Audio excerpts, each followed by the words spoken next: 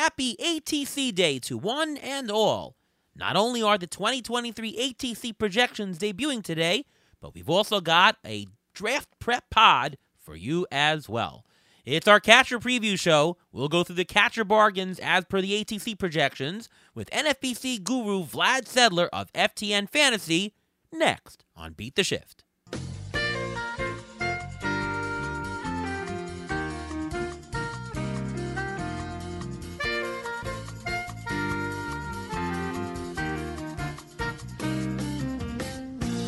And welcome to another episode of the Beat the Shift podcast. I am your host, Ariel Cohen, and with me as always is Ruvain Guy. How are you, Ruvain? I'm doing great. How are you doing today? I'm doing fantastic. I'm so glad we are up to draft season prep. And what better guest to have than Vlad Sedler. Welcome to the show, Vlad Sedler from FTN Fantasy, NFBC Pro. What's going on, Vlad? How are you? Gentlemen, great to talk to you on this this fine Tuesday in January. It's just still so far away from the regular season, from opening day, but I know we are all at full speed currently. Oh, absolutely. Yep. ATC projections are in motion. By the time that this podcast gets out, you might see it up or shortly thereafter. So tomorrow, actually today, when you hear this, ATC Day. Moved it up a day earlier, Wednesday, January 18th, ATC Day. Hope you enjoy the day. Enjoy the ATC projections. But I know, Vlad, you do your own projections, the VDP projections. First of all, most importantly, what does it stand for? It stands for Vlad's Draft Positions. It could be Vlad's Draft Projections. It actually is both. Originally, Vlad's Draft Positions are a ranking system that is a good way to basically identify market inefficiencies against the NFBC's ADP, and then people can use it for their leagues that are non-NFBC. But that's what I've done over the years. Pre-content, before I used to produce content, I would do it for myself. Now I share it with the world, and this is the projections are the extension of that, the actual math behind it, which I show with essentially like an auction value for a 15-team mix, like a VDP value, like a dollar value per player, and that's what the projections are. So they just came out Monday. So we're in day 2 in this. And definitely log on to FTN Fantasy. Great site. I can tell you there's projections, there's articles. Going to be a podcast as well this year again, right? Yeah, we'll be back. Myself and Matthew Davis. We're going to get back into the swing of things starting next week. And yeah, I mean, it's just always so much better when you can talk about it, right? Because I've been, I feel very much in tune with fantasy baseball, even though it's middle of January. I think I'm on like my 7th draft champions. I've done a few gladiators, full set of projections, rankings, everything. But there's really nothing like being able to talk about it with your friends, right? Like when you and I went and met in First Pitch, Arizona. Absolutely. There's just nothing like that. It really kind of gets gets the bones going. So how is your VDP created? This is you manually going through players and it's Vlad's insights through and through, or are you doing some kind of formulaic stuff? How does it work? Yeah, there's a formulaic part, but it starts off from scratch, really, like sort of like a fresh batch of pasta. I guess that you're making every year, but basically just starts out like a blank Google Doc. I just go team by team. First, start with the offenses, then I go through the pitchers. Usually, it takes me about a month to get through it, to do it right. But basically, what I do is I dig into each player, kind of review. We all kind of know the 5x5 stats. A lot of us, like in our heads, like what we think they should be or what they have been recently. There's obviously some things that we remember along the way as we're doing it, but I really go into each player, looking at everything, on the hitter side from plate discipline, all rate stats, all underlying power metrics, speed data, looking at their injury history. I'm basically layering in there some team and lineup context, like where they might be hitting in the lineup, ballpark factors, and then I kind of do the same thing with the pitchers. And then after that, I kind of do a very serious spot check because I am, and you can ask the guys, my text chain of friends, Rob Silver, Scott Jensen, Matt Modica, they always make fun of me over the years of my projections, just certain guys that I love. that I just have really high. And so, over the years, I've just kind of become a little bit more conservative. I've learned a lot from people like yourself and others that have been in sort of the baseball projections business. And to make it right, make it realistic, there definitely are players that essentially like pop out in my system, but they all fit into what a general expectation might be within a season. For example, the plate appearances on the hitters on the team are going to be between 5,900 and 6,100 plate appearances, right? Making sure that the roto categories make sense as far as totals go, that the runs aren't extreme and they fall within range of realistic outcomes. And of course, obviously, my Braves runs are going to be more than my Pirates runs collectively. Same thing, just triple checking on the pitching side, making sure. This is something that was fun. I was just doing the other week was just making sure that I have a realistic total on the wins and looking back and seeing what percentage of wins came out of bullpens versus starters for all the teams and making some projections on that end for the future season. So it's really fun. I mean, there's really nothing like it. So I absolutely love it. But the main purpose of it, really, it's essentially a tool for folks, subscribers, to sort of recognize market inefficiencies that are currently out there, right? And if NFBC, you've got drafters who have been drafting now, for the last couple of months, setting the market. And for me, this is like my view on the market. Like if I was to set ADP, like this is what it would be. And so then people can go look at each player and decide, yeah, that makes sense. Yes, this doesn't. Yes, this is a sparkling value. Yes, this guy's overpriced, and kind of going from there and taking it in that respect.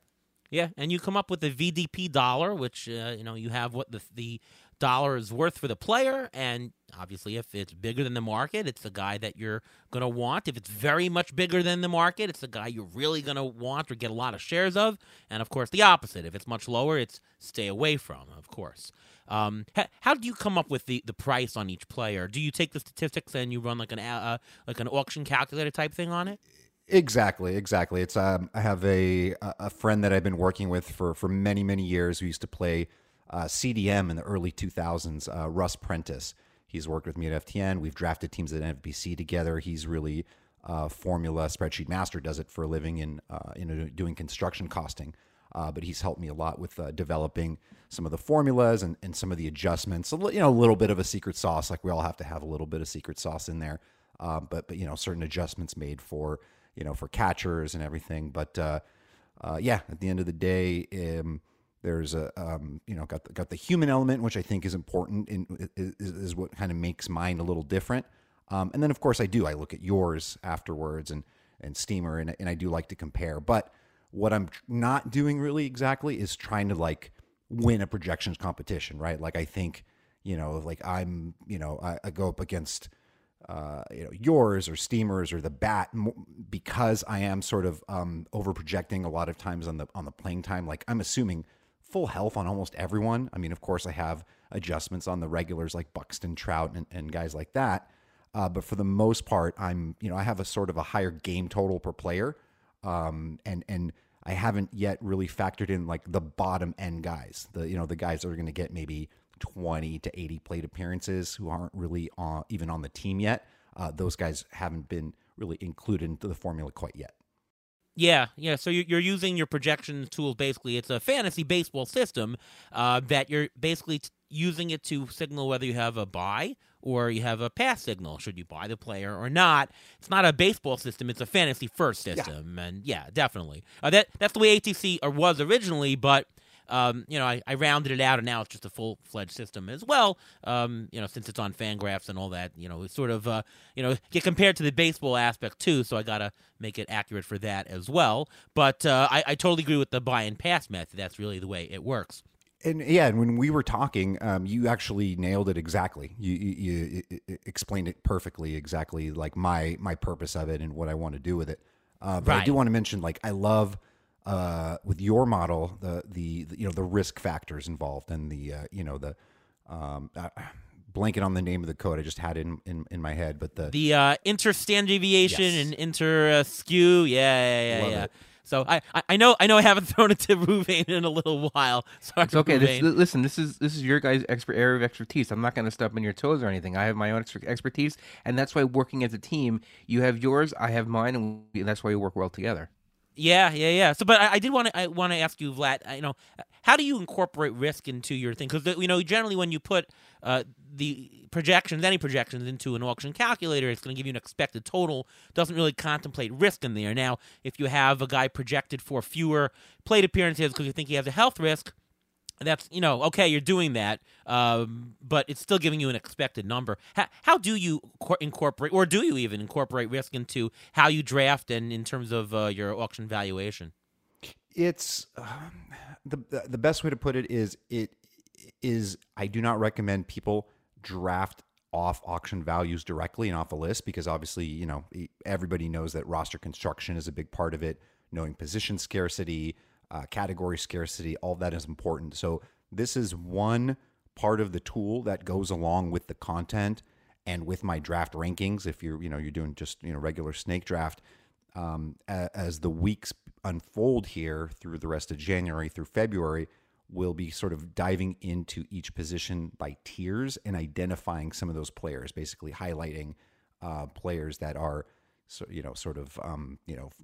are more guys that would be higher in your risk model and lower. And so those are things that I'll be pointing out throughout the season as we run through each the tiers of each position. And of course, kind of understanding how to address it with balance as you draft, right? Because as we all know, even the sort of the misunderstanding that like, oh, I'm going for the overall, I just need to draft a whole bunch of high upside guys is not the way to go. I think we all know that. But to answer your question, yeah, it's not built into the model per se, other than some just plate appearance and raw data adjustments. But it's something that goes hand in hand with the content. Yeah, so with ATC, the nice thing about ATC is that since it looks at many underlying projections, each projection system underlying has a different thought as to what the true talent is of a player. And ATC is the average of them.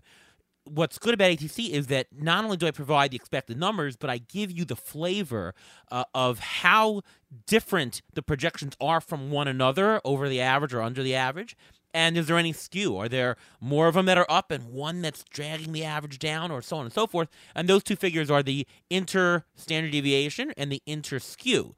Standard deviation is a measure of how different are they, and skew is, whether it's more up or down. In general, I've found that if you have a high standard deviation of a player, it's more risky. You should probably want a bigger discount to roster them on your team. And in terms of skew, negative skew is better because the wisdom of the crowd is really up. It's just one projection that's bringing down the average, so negative is better, and so on and so forth. Let's go to Ruvain on this first. In terms of building your team with risk, do you think that there should be a limit of total risk on your roster? Like, don't take DeGrom is going to be risky. Byron Buxton is risky. Don't take all the risky guys on a team. Or are you just avoid certain players, but you're okay with taking as much risk as you can, provided you keep getting good bargains? Is there a limit or not for you? I think there has to be a limit, only because there is no crystal ball in knowing how players react to them during the course of the season and injury. You mentioned Jacob deGrom. Last year, we had a ton of shares of Jacob deGrom. Why? Because according to our models and according to the pricing, we were getting them at a good price. And then a lot of other players who are injury-prone, quote-unquote, had great prices also. So we were thinking, oh, let's do this, let's do that. But because we had so much money invested early on in the draft, you have to try to balance it out, because if you try to be risky up top, you can't really be that risky at the end, because you need to get stats in the end. You need that base to create your team so you can compete throughout the entire year. If your risk is up top and that person and that player doesn't come through, and the bottom players are risky also, then your season is hanging on by a thread. So I think there is a limit as to how much risk you can take on. However, there are safer risks and there are non-safe risks. Like a safe risk is a player that you think is not going to get a lot of playing time, but maybe their playing time will go up. One of the non-safe risks is a player who's coming into the season injured, and you don't know when they're going to come back. Like, where are you going to draft Bryce Harper this year? Is Bryce Harper going to come back in May, June, July, August? When is he going to be coming back? How much you're going to pay for him, and how much risk you want to take? Do you want to take him earlier, or do you want to take him later? Vlad, any thoughts? Yeah, I think I'm in lockstep with that thought, and definitely as far as taking those risks more so in the middle and later rounds, and making sure you're cognizant of what risks you have taken up until that point in the draft. So if you have a fairly safe draft and you do feel a little shy on steals, and you grab a Mondesi later, obviously you don't want to have all your eggs, stolen bases in that basket. But you can take some shots on players that are going to be fungible anyways, most likely players after round 15 that a good percentage of those guys are going to end up dropping anyways. I know my pre-content days, before basically all of my information was out there and basically essentially people had my cheat sheet, I was less risk averse, and I did have a lot of success in NFBC and other formats. But I think I was also, well, first of all, I was grinding a lot and working hard on the waiver wire, but I was also really lucky, and also a lot of churn and burn, a lot of turnover, where you sometimes are able to hit on the right players that help you. You just pick up the right guy at the right time. So I was able to sort of mitigate some of that risk. The older I get, and the more I learn from smart players around me in the NFBC community, people that are winning. Even my good friend Scott Jensen, who I mentioned earlier in the show, who isn't, after we'll always drive back from Las Vegas back to Los Angeles on our way back, and I'll always look at that team of his that he drafted in the main event, and I'll say, man, that is so boring. That is just like, it's just not my kind of team, not my cup of tea. Yet every year he's either winning his league or he's finishing near the top of the overall. And after a while, it just something starts to sink in with you. And so I just kind of recognized I'm taking my shots on risky players a little bit later in the draft. I think one good example of that last year was my two big risks that I was willing to take were Cody Bellinger. And this was after he had fallen from like an ADP of around 90 to like the 160 range. That was a shot I was more willing to take. And then a Brandon Belt, who was going around 250 ADP at the time. That was a shot that I was willing to take as well. Somebody with a very strong injury history. And so I'm much more likely to do that than, say, like a Buxton early on. But if I do take a Buxton, then I'm going to be careful. I don't want to have like a Buxton, Tatis, Mondesi, team, because you're not winning, you're not cashing, you're not getting extra money for style points for posting a pretty team on Twitter, message board. Yeah. I mean, I'm of the opinion that it's okay to take on a lot of risk on your team as long as you get appropriate discounts. And when I do pricing, I have pricing as risk adjusted. So Freddie Freeman, let's say without adjusting for risk, he's $31 in the model, but with adjustment for risk, he's actually $33 because he's super safe. Or Mondesi is $20, but with a risk adjustment, might be $15. I'm okay with taking more than one, as long as you're getting the discounts. The only thing I'd add to that I sort of see is that you can keep piling on in the aggregate on your team, but the discount actually has to be more.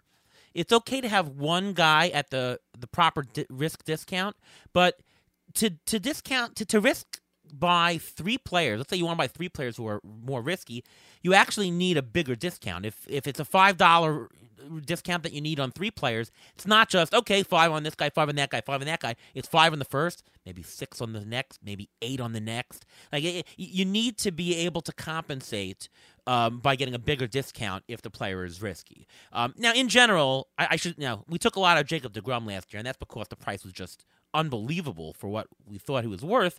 But in general, when I draft my teams, it's pretty risk averse. And that's because we usually don't find that there are a lot of discounts in the market. But I guess last year, people that we play with smart people, and they were like, we're not touching deGrom, and that's why his price fell to us. But in general, I find that, I'm okay with it taking risk, but I end up not taking on the risk. I end up being more risk averse. Does that make sense to you?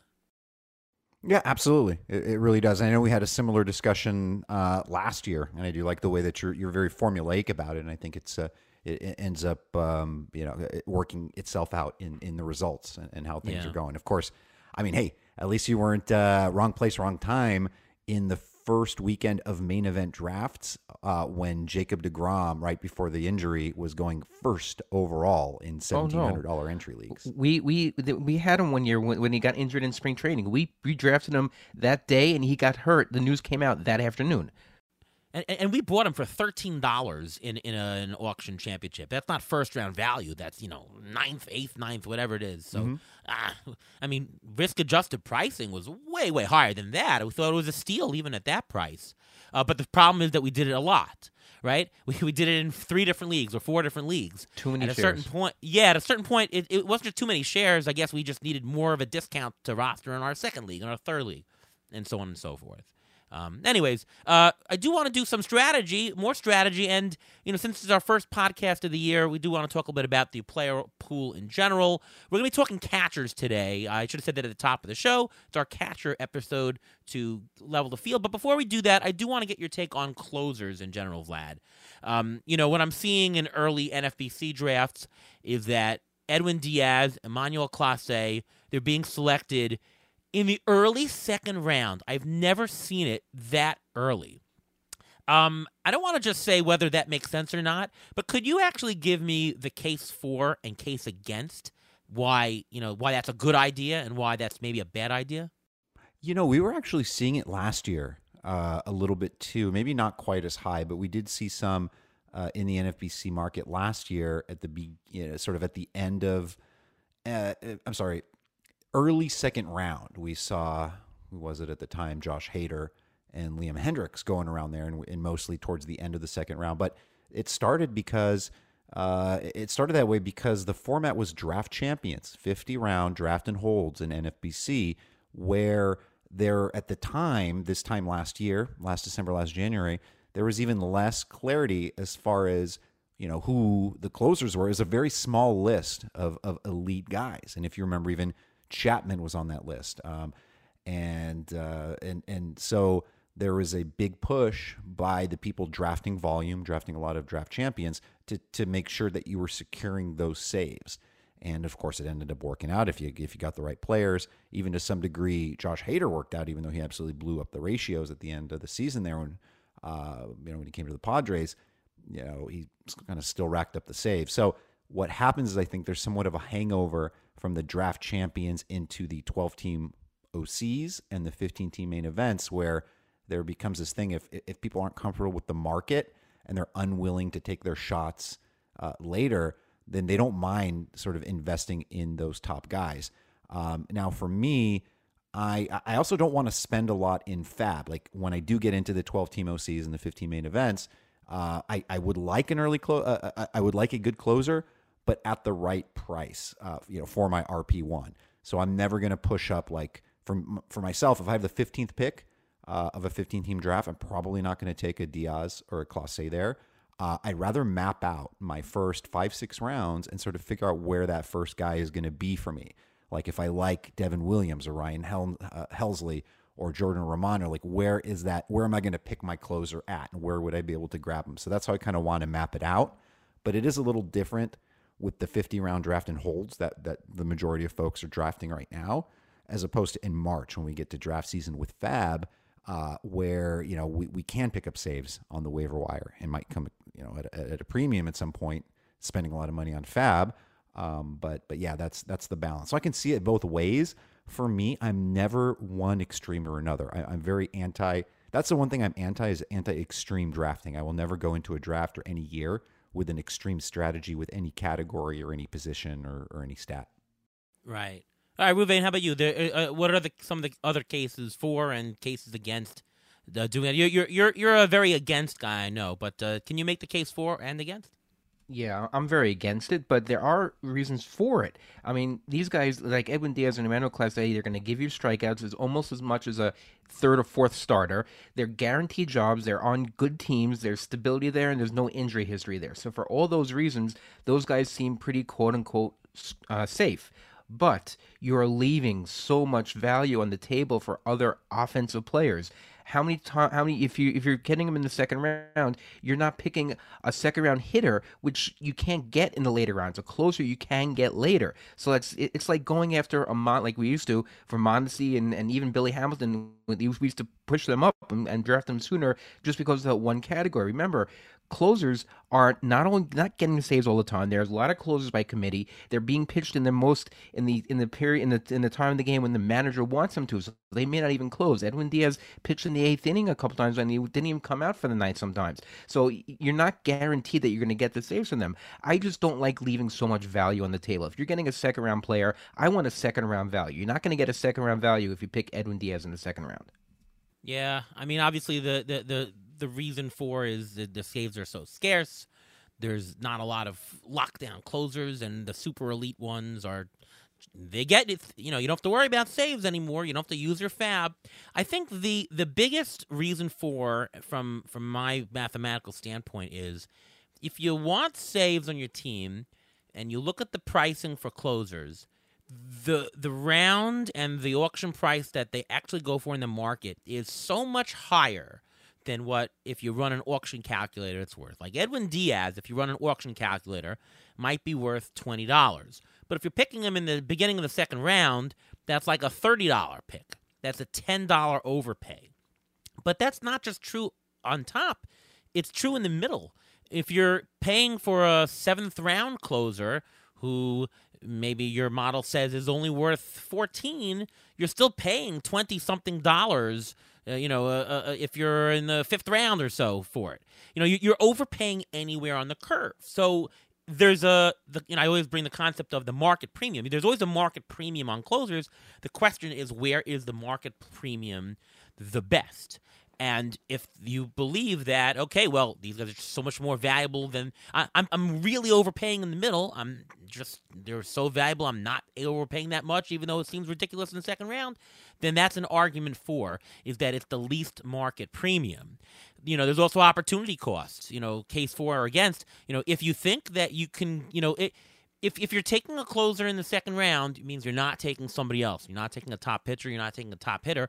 If you think that the drop between whoever you're going to get your closer next, that difference is not as great as the difference in the hitters, well, then that's who you should take. The drafts are hard to me to gauge these market premiums and opportunity costs because you don't know what's ahead of you. You know, you have to pick, and you don't know how far down some of the closers would drop. Like if you had a menu and you said, okay, I can wait until the 9th or 10th, then you have a better plan. But who knows? There could be a closer run in the 7th.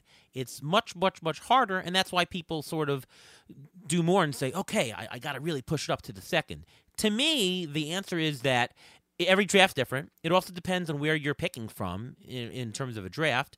I find myself not wanting to draft closers so high in drafts because I think the market premium is way too much for those super elite in the second round. But in auctions, they don't get pushed up as much because of the dynamic of auction, because you can buy someone at any time. I think that the super elite ones are actually worth it because you're not paying $30 in an auction. You're paying more like $23, and for that kind of value, you're only overpaying by 3, but you might be overpaying by 6 or 7 in the middle. So I find myself taking better closers in auctions and not in drafts. Make sense? Yeah, it does, and it's I think the mapping out strategy is also wise, and it could work well if you know. In NFBC, we have a KDS system, right? You know, you set your KDS before you go into the draft. You know, at least usually half an hour before where you're drafting from. And if you sort of lay out your targets of what your ideal team would look like, or even secondary, tertiary, for those first 6 rounds, you can almost plan it out, who your targets might be. Like maybe you're in a position in the 4th round where you're most likely going to have a choice between a Ryan Helsley, a Kenley Jansen, Felix Bautista. If you're comfortable with those guys, then you can sort of target them there. Of course, as we're looking at the market this year, it really starts to get a little scary after, say, pick 100 or so, right? So in 15 teamers, it's like after the 6th round.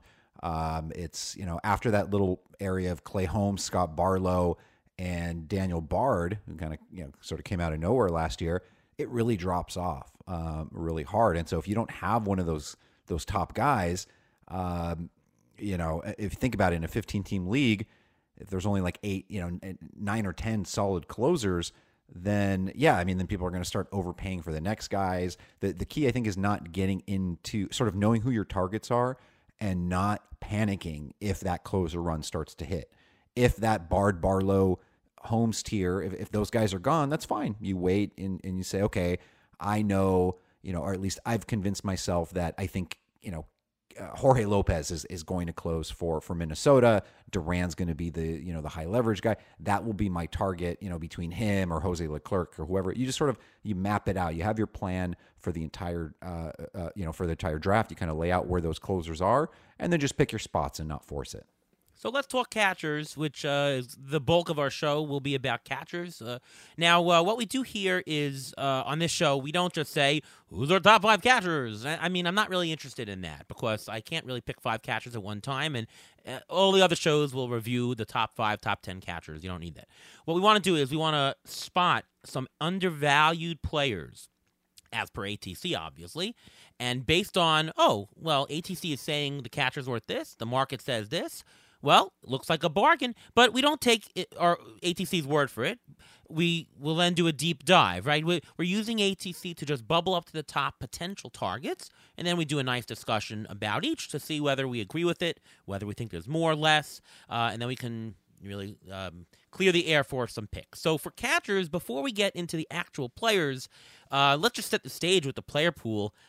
I've noticed, Vlad, and tell me if you see this, that catcher is very, very rich, especially in the middle. For one catcher leagues, it's actually rich the whole way there. I mean, the top catcher, Realmuto, Perez, all the way down to some of the middle ones, Stevenson, Jansen, Rowley, Keibert Ruiz. Those are decent catchers. You don't have the drop off a cliff for one catcher leagues.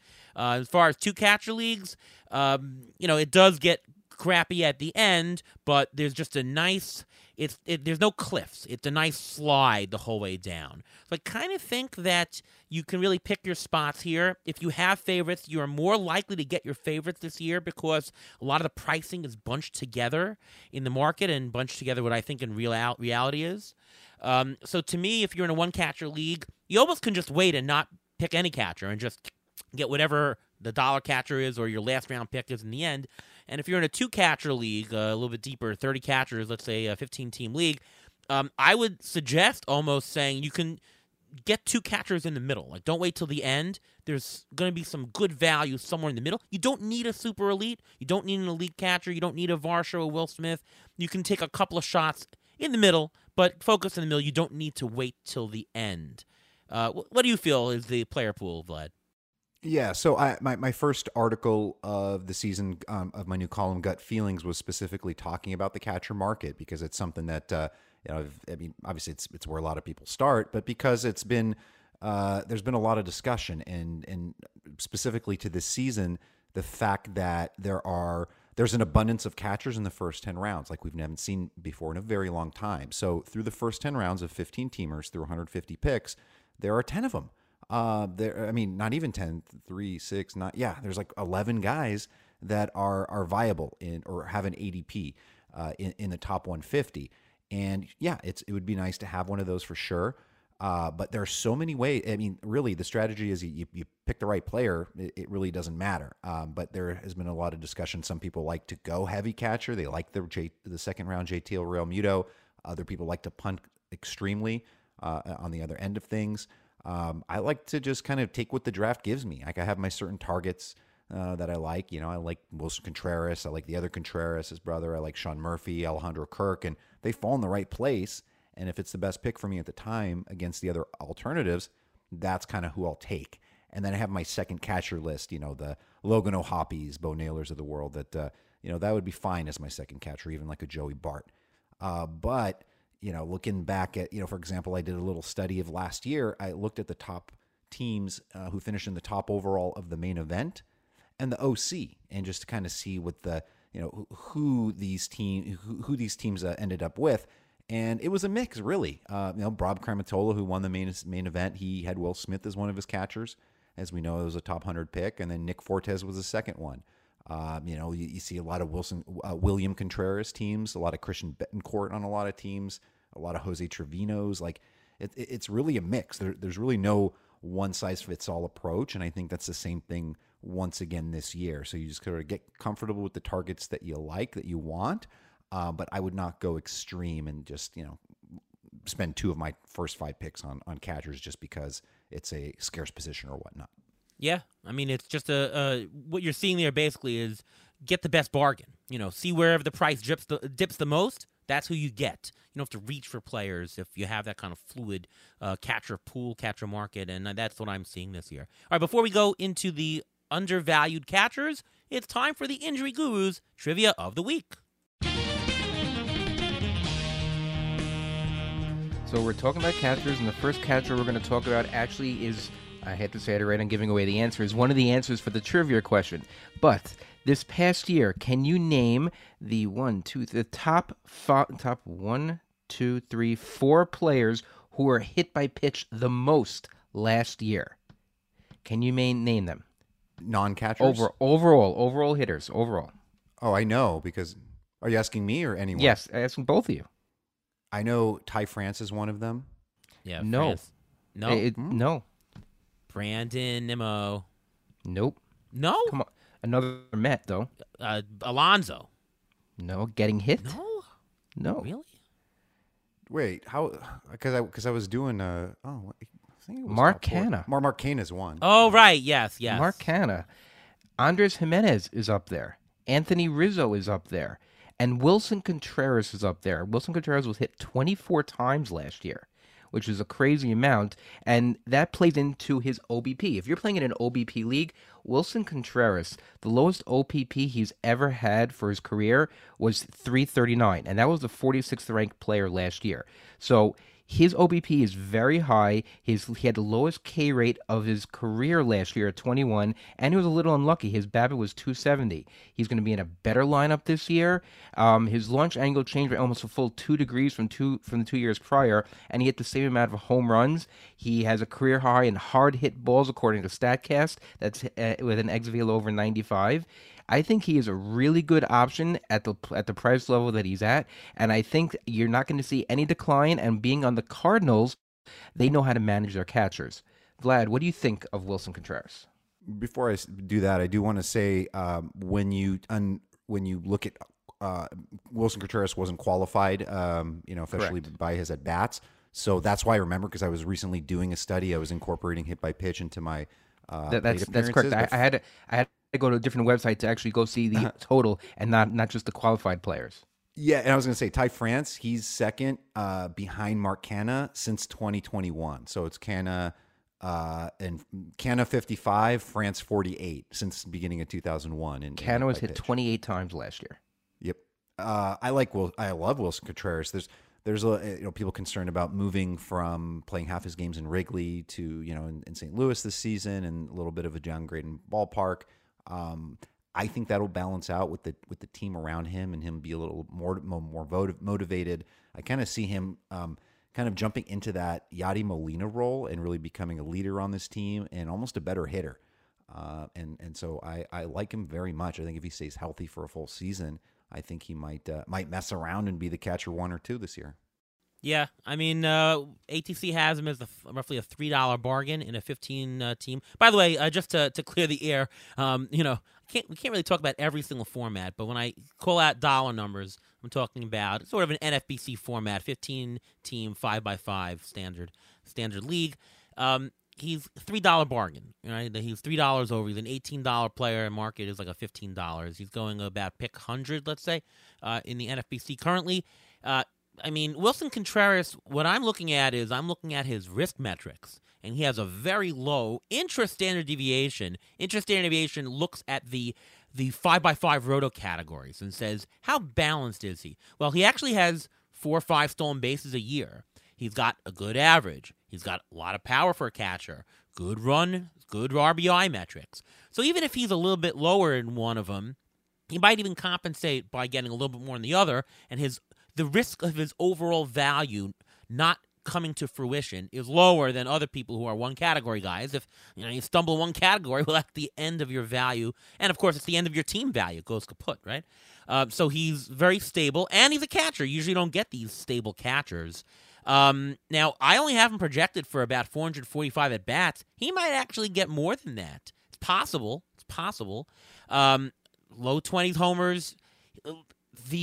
The big thing I see with him, and I don't know if it's just a a figment from last year, but he lowered his strikeout rate. It was 29% in 2021. It was 21%. That's a huge drop for somebody over that period of time, over a full season, 400-plus at-bats. I don't know if that's a real gain, but if it is, he had a 270 BABIP last year. There could be batting average upside. Like I'm projecting him for 250. He could be a 260 player or so with that change in eye and that change in an unlucky BABIP. So I can actually see him going upwards, regression upwards. I kind of think it's a good buy, good solid buy. If you're at that spot, you don't have your catcher, why not? It's a perfect spot for him.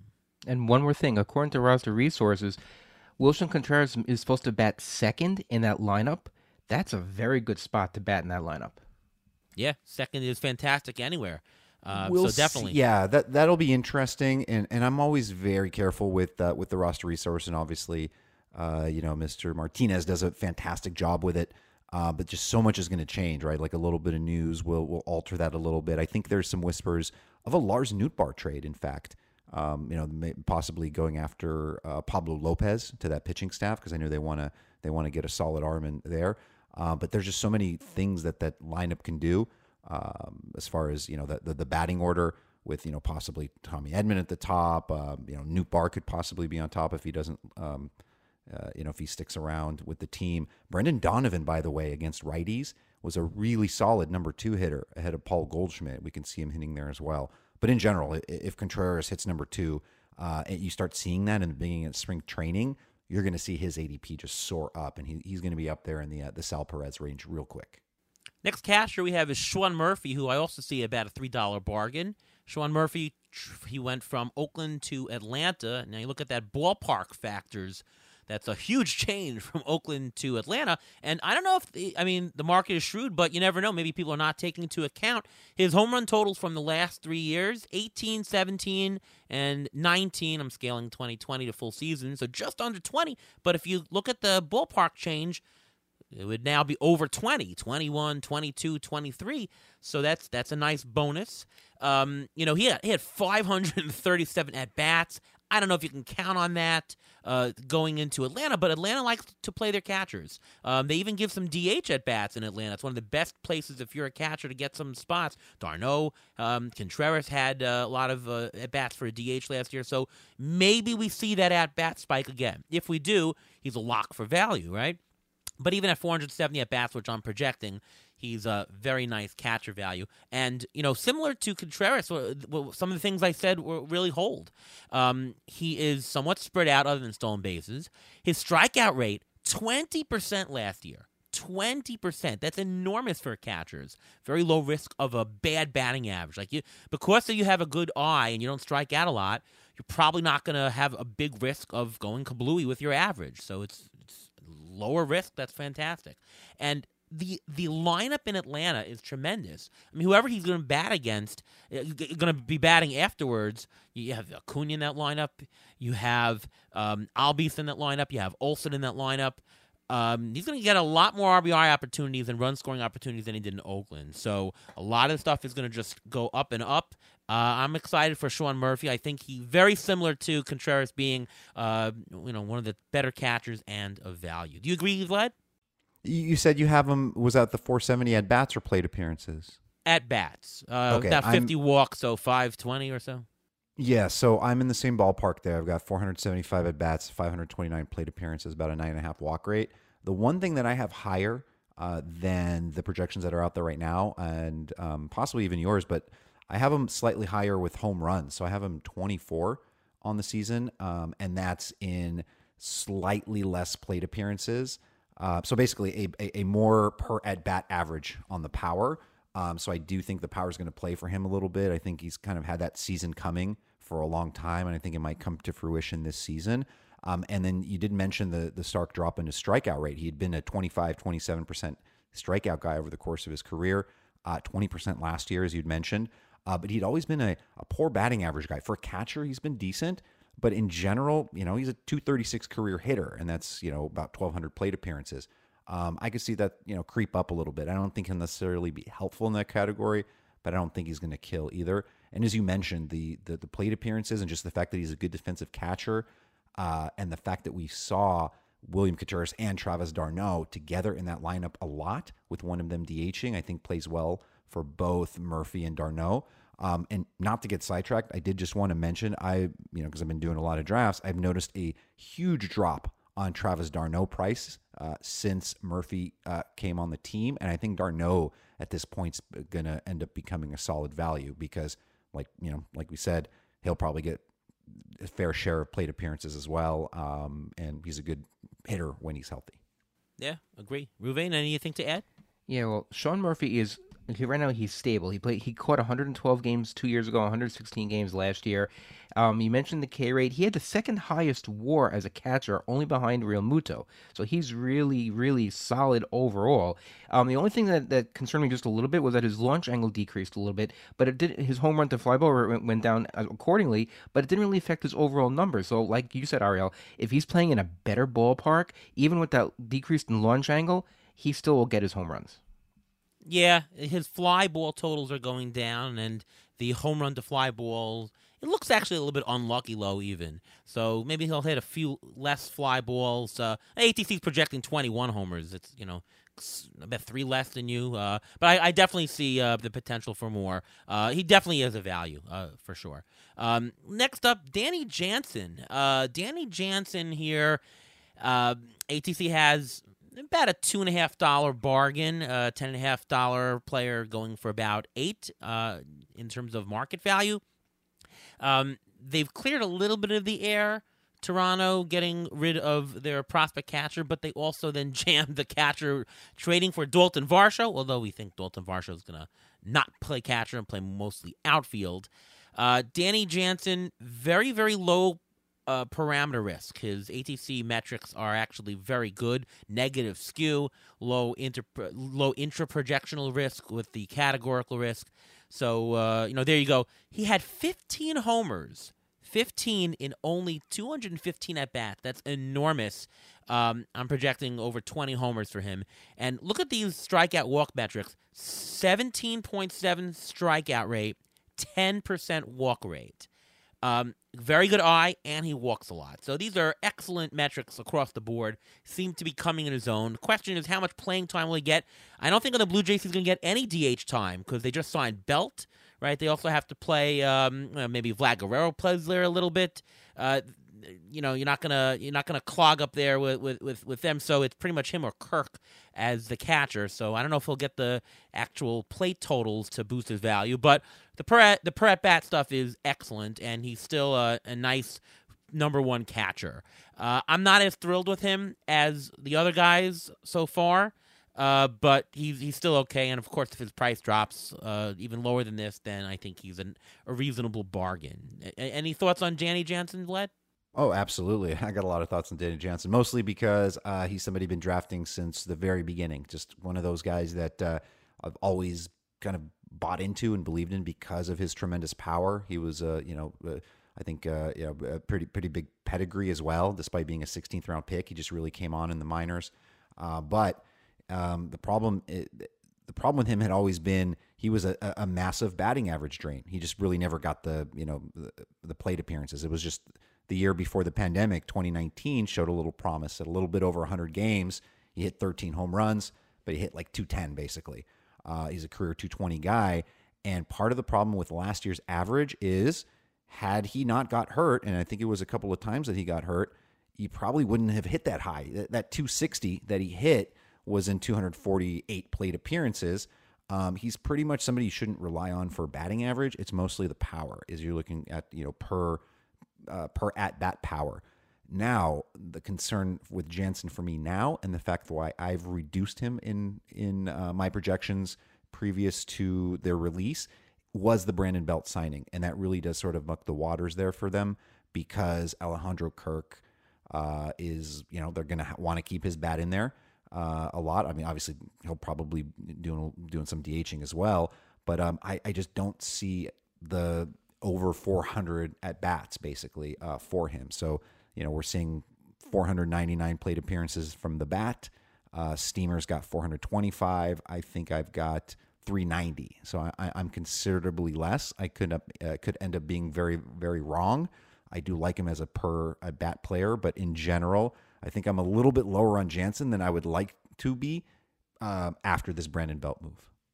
Yeah, very thorough review there. I guess the value really changed after that signing of Belt. I mean, there's nowhere to put him at DH. There's just do the math. There is nowhere to put him, and you never know. Dalton Varsho could end up catching some. Right, I see a big playing. It's funny how they traded their prospect away only to create a bigger crunch, and then they signed Belt. Very confusing what they're doing, but I don't get it. Well, actually, he's never had more than 384 plate appearances in his career. He's always been injured. He gets hurt, little nicks and dings. He's out for 2 weeks here, 2 weeks there, 2 weeks here, and it's a big problem. But according to Statcast, his hard hit rate when he's out there is 46%. And the last 2 years, he's been pulling the ball more. So if you pull the ball more with no shift out there, his batting average may not be as bad as people are saying it's going to be. Now, you mentioned Belt. Belt actually said earlier this month that he feels he's completely healthy. He had surgery on his right knee this past September, and he anticipates seeing most of his starts as the DH. So my concern is Danny Jansen, staying on the field either because of health or because of getting playing time. I think that's where he's going to get crunched the most. Yeah, interesting take. Definitely, I like the other catchers we've said so far more than him. But again, if he's more like if you have him on your roster, he's going to be good. It's just more of a risk and what the price is. But the fact that they signed Belt, doesn't that drop Jansen's price in the market? Right? I mean, his value goes down, but his market price goes down. It should, but then also I'm a huge Belt apologist, and am still gonna double down and go into him this year.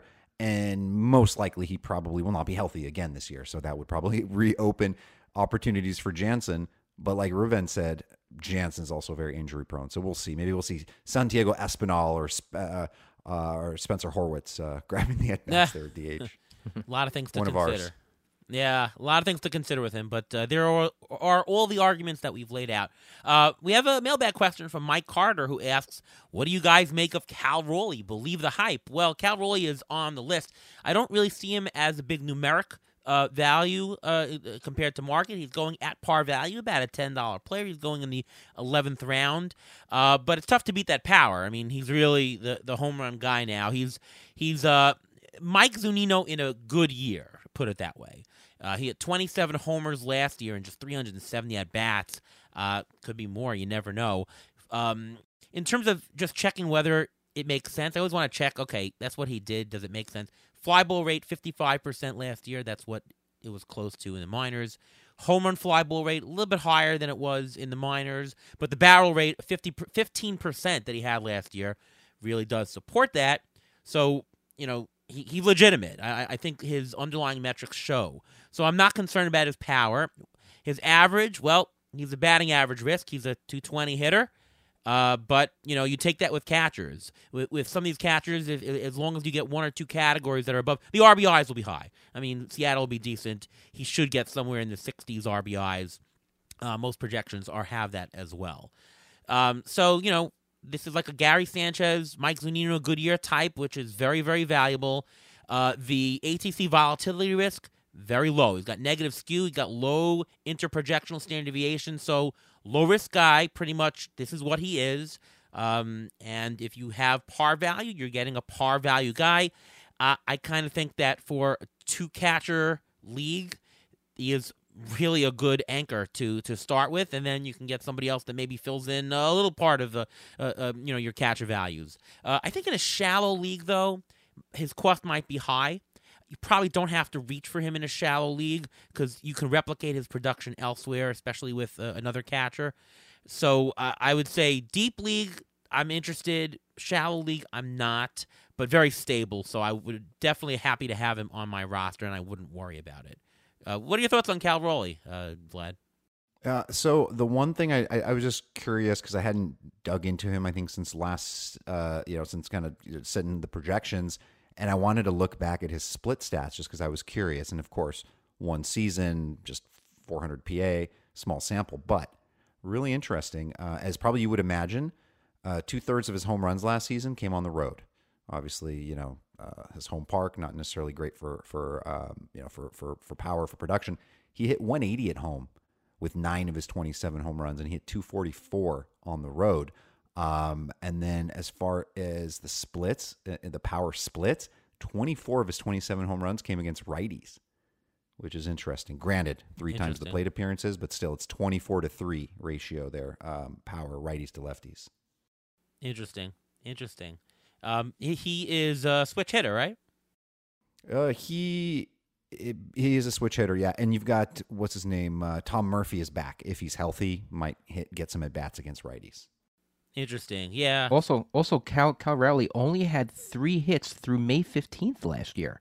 So he started very, very slow. I remember he started taking off. He hit a home run against the Mets, and it killed the Mets. And that's when he just started taking off. That was a May 15th home run. He took off after that. And if you go even deeper for his stats, he had only 16% soft contact last year, which means when he hit the ball, he hit it pretty hard. So it's a matter of actually just making contact, because he did have a strikeout rate of 29% last year. So when he makes contact, I think, Ariel, you said he's a Mike Zunino. He is the exact Mike Zunino. If Mike Zunino he's Mike Zunino reincarnated. He came from Seattle. It's the exact same thing. I think if you are okay with that not so great batting average and get those 20, 25 home runs, he's the guy to take, and you can get him at a good price. Yeah, Zunino in a good year, though. Yes. Zunino's had the crappy years. This is like Zunino in a good year, but I'm more sure of it. So yes. Absolutely. Okay, there you go. That's a guy to consider. Going all the way much lower, you mentioned him earlier, and to be honest, I really didn't know much about this guy until I bubbled up the ATC projections. Logan O'Hoppe on the Angels. I'll let you go first. Ruve, why don't you go first on him? What are your thoughts on the Angels catcher? By the way, I did get confirmation, and I am sorry to interrupt. I was always calling him O'Hoppe because I never had heard his name, and then I listened to, I believe it was DVR and Eno, and I heard Eno keep saying O'Hoppe, and I was like, that doesn't sound right, but maybe it is. And I looked it up, so I guess it is O'Hoppe. Well, you can. Let's say sounds funnier. Sloppy O'Hoppe, or you can put nicknames to O'Hoppe. It's a better name. It's a better name to broadcast and announce to. All right. Well, he is the youngest guy on this list of catchers we mentioned. He's only 22, and he only had 16 plate appearances last year. And he did something that very few catchers do. They jumped from Double-A to the majors. That's not normal. So what I did was I actually looked at his minors last year. In the minors last year, he had 26 home runs and 7 stolen bases before being called up. This is a guy, if it's a 2-catcher league, I'm okay taking him because he has that upside. And just that alone, he's not going to be that expensive. Not many people are going to know too much about him because who's going to trust 16 plate appearances? But if you look at the minors, he does show promise of power there. Yeah. Thoughts, Fly? He was the guy that came over in the Brandon Marsh deal. Right. Yeah, last August. Yes. It's going to be him, and it really depends on how he looks in camp and if he can sort of stick around. He's obviously a strong prospect. He's a good hitter. Decent plate patience, actually. Seems like a guy that may not necessarily hurt you in batting average. But, of course, rookie coming up might have some struggles. But, Max Stassi is still there, and Max Stassi was showing some promise in 2021, enough to, make him a solid 20th rounder as your second catcher last season. But then Stassi was hurt and he stunk. He was essentially horrible. I think there's a little bit of bounce back in Stassi for this season. Not that he's going to be fantasy relevant or anything, but enough that he's decent defensively to sort of maybe mix in and just give, the O'Hoppe a little bit of trouble. But that's what I'm hoping for, especially drafting O'Hoppe, that he really kind of comes into his own and just kind of explodes as a rookie out the gate. That's what I would love to see. Because he really does have the talent to show that off.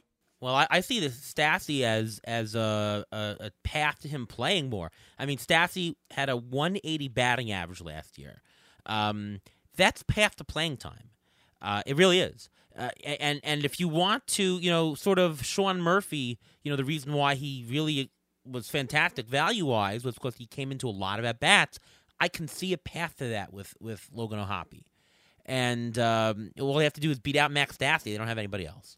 So that's what I see as the upside with him. And good player per plate appearance. I mean, I'm projecting him for 10 homers and only 250 at-bats. Very, very decent. Very low volatility. And usually with rookies, you get a higher volatility, right? Projections are a little bit not sure what you're going to get. They're closer than for most rookies, especially most rookie catchers for him. So that makes me say, there's something here. You don't have to pay a lot for him. He's not for one catcher leagues. He's for two catcher leagues. But I kind of see, pick him up, see if he stumbles into playing time. You can always throw him away for another catcher if you want at that level. Kind of like him. He's growing on me here. So I think it's a thumbs up for me. I'm in. Sounds good. All right, let's do a couple of mailbag questions. We've gotten thanks everybody for sending in those ones. Okay, well, first question from Drew. Who is this year's Sean Murphy, the guy who ends up playing a lot more than we thought and gains extra roto value because of the extra playing time? Funny how that worked in the question. I mean, Hoppy is the guy for me. Anybody else that we're missing, Vlad or Ruvain? We're talking about catcher specifically? Catcher specifically who might have playing time upside, and that would really cause them to be a good value because they'll just gain value from plate appearances. I'll tell you, I think Luis Campusano could be that guy because Austin Nola's, he's kind of on the wrong side of 30. He's got some injury history a little bit. Is an okay hitter. I guess a decent contact guy. But Campusano might actually get an opportunity and earn it. I mean, there's no Jorge Alfaro there anymore in the mix, so he has an opportunity to kind of maybe run with it. So I would at least that's what I would like to see happen. And possibly Nick Fortes too, right? I mean, a guy, one of the few catchers that can steal a few bases, pretty good plate, per plate appearance guy. But you still obviously got Jacob Stallings there, who's a pretty good defensive catcher. Ruvain, anybody else to add? Yeah, I got the guy that you mentioned earlier, William Contreras. I mean, he was blocked in Atlanta. They had to put him at DH. He's going to be the starting catcher in Milwaukee. I think his at-bats are going to go up, and I think his productivity is going to go up as well. That's a good one. I'll throw is it Eric Haase or is it Haase, like a Hoppy? Haas. I think just Haas. Eric Haas. Eric but I'm down Haas. How about him? They have shown him, he had not a great year last year, or at least in the early going, he had some flashes of goodness last year, but they also sometimes play him in the outfield to give him extra at-bats in Detroit. I was on him for last year. His price is still somewhat cheapish, so I can see him stumbling onto more playing time as well. Yes, and it's just a testament to how bad that Tigers lineup is too. Oh, the fact that a sort of 30-year-old journeyman catcher is getting like prime at bats. But Haas I know very well because of DFS, and you just, there's a bad lefty on the mound, you play Eric Haas because he mashes left-handed pitchers for some power. So I like him in that regard. And then really, there's nobody in his way. It's like, what, Donnie Sands? No, there's nobody in his way, and they like him, and they give him more playing time. I know we're picking on crappy situations. What a crappy. Well, that's how we make our money in fantasy baseball, by identifying bad situations where the guy stumbles onto more playing time. That's the whole name of the game. All right, next question from David: does Kirk find his second half stride this season? Also, is there a Joey Bart breakout coming? Any thoughts, Vlad? I like Joey Bart. I actually just drafted him in the 20th round as my second catcher in my latest draft champions. Of course, this guy that's probably going to be hitting near the bottom of the lineup. But I did like some stretches that I saw out of him. Obviously, big prospect, good pedigree. It's never obviously going to be the Buster Posey that some unfairly compared him to, even in the slightest. I don't think anyone said, he's going to be the next Posey. But I think there were some Posey-esque skills that they thought with him. I don't think he'll ever be that. But I think he could kind of take it to the next level, hit for some power or surprise with 18-plus home runs. And then the other part of that was Alejandro Kirk. Alejandro Kirk is just, I think, one of the best contact hitters in baseball. And I love him, and I think he probably takes it to another level this year. I think anything's possible with him. I agree. Anything to add, Ruben? Yeah, I agree about the Alejandro Kirk and about Joey Bart. His K rate last year, he had a 38.5 K rate, and his BABIP was 326, and he still batted only 215. It's hard to see. I mean, he was sent back down to the minors to try to get his head on straight, but I mean, he is a prospect. He's only, still, I guess you can call him a prospect still. He was a top prospect. He's only 26. Catchers usually hit their stride around 28 to 29. I mean, look at Travis d'Arnaud. He was with the Mets. He never really hit a stride until he left New York. It may take a change of scenery to help Joey Bart, but I think he will get it, but I don't think it's going to be this year. All right. Well, we have a bunch of other questions, more pitcher questions. So we're sort of running late. We'll either put him next show or even on the pitcher shows we do. But I do want to get to Ruvain's injury report. What do you got for us this first week of our draft prep season, Ruvain? Okay, I got a couple of people. First, we'll start with Chris Bryant. Chris Bryant said this week that he'll enter spring training healthy and with no restrictions. He's coming off of plantar fasciitis last year, that foot injury that really destroyed his whole season. If you want to go after him, he may be a bargain because people may be scared. They'll think, oh, Chris Bryant's an injury risk. I see he's playing in the same stadium he was playing last year, and people were high on him before he got hurt, so I don't know why people shouldn't go after him now. Kyle Hendricks says his shoulder, which he strained last July, feels quote-unquote amazing, but his availability for opening day remains up in the air, so I'd probably stay away from that. And Frankie Montas, he's battling shoulder inflammation. He is expected to miss the first month of the season. Who's going to take his place? That's an excellent question because no one knows yet. Yeah, Montas, I don't know, some of these pitchers that the Yankees have gotten recently in the trade deadline just didn't work out. Sonny Gray didn't work out. And going back to Hendricks, what in the world does that mean? Oh, my shoulder feels amazing. I just can't pitch. What does that mean? It basically means he's not going to start the season on the IL. That's what it means, according to him. But, he's getting older, and I don't know how much fantasy value he has anymore. Yeah, I mean, the whole thing with Hendricks is that it was the pinpoint control that did it for him. And once you lose some of that with age or whatever, and you don't have that pinpoint control, I mean, he doesn't have much else. So I loved him for years and years and years. I was always the advocate. Get Kyle Hendricks. He'll save your whip. He'll save your ERA. Who cares about strikeouts? You'll get them otherwhere, but you can't. He has a skill that no one else can have. But that skill is clearly gone. How many teams will Kyle Hendricks be on your roster, Vlad? It's going to be 0. I'm not a Hendricks guy, and I hope he doesn't listen to your podcast. Although I know Matt Mervis and Vinny Pasquantino do. That's right. We had Vinny Pasquantino, and we had Matt Mervis. Oh, man. I feel so bad for Matt Mervis, because after we did that show, well, we knew that Hosmer was on the roster, and then they signed Trey Mancini. I'm like, oh, my God.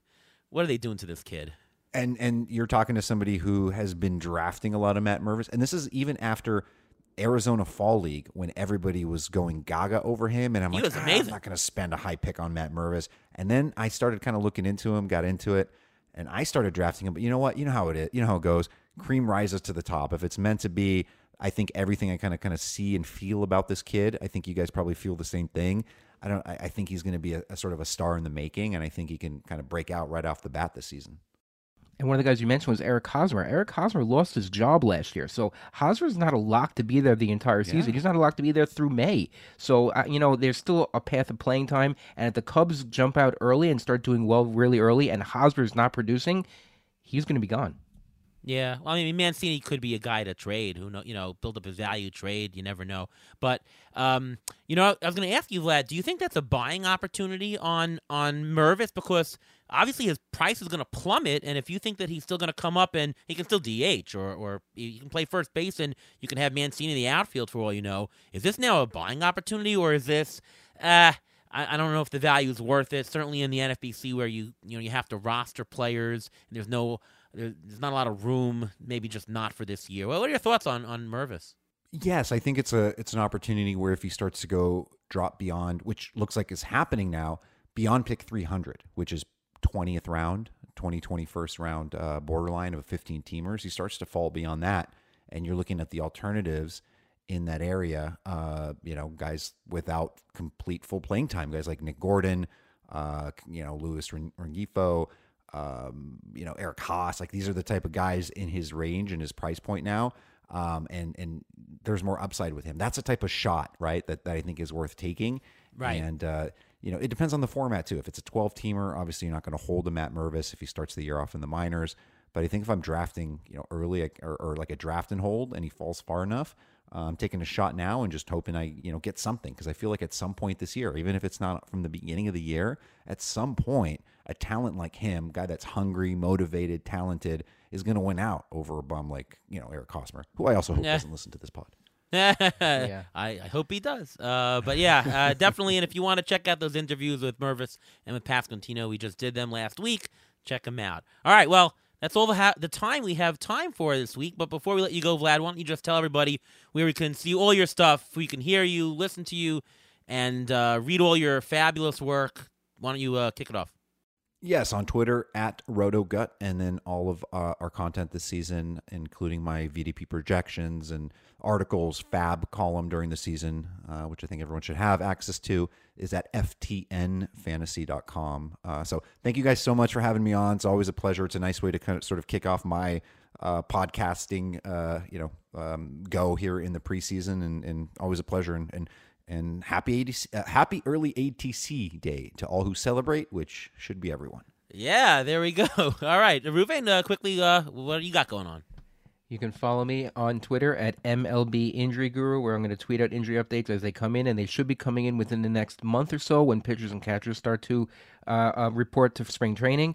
You can also follow my weekly in-season article on RotoBowler that comes out usually over the weekend to help you with your fab pickups. All right, I'm Ariel Cohen. Twitter is ATCNY, only 5 letters. Amazing.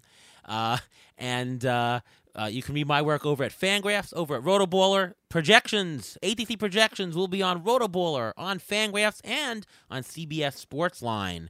And a nice nice Google Doc sheet on that site as well. So check them out. Use them, and let me know if you find anything. Let me know you might have seen something that I didn't. A good player, a bad player, question. Maybe there's a naming issue. You never know. I got to match all these players. Sometimes a player can come out wrong. Who knows? Let me know what you see and enjoy them. All right. Once again, thanks so much, Vlad Sedler, for coming on the show, and from all of us here at Beat the Shift.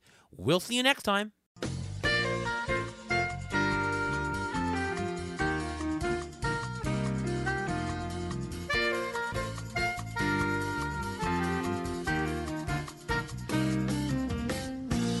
Thanks for listening to the Beat the Shift podcast presented by Fangraphs.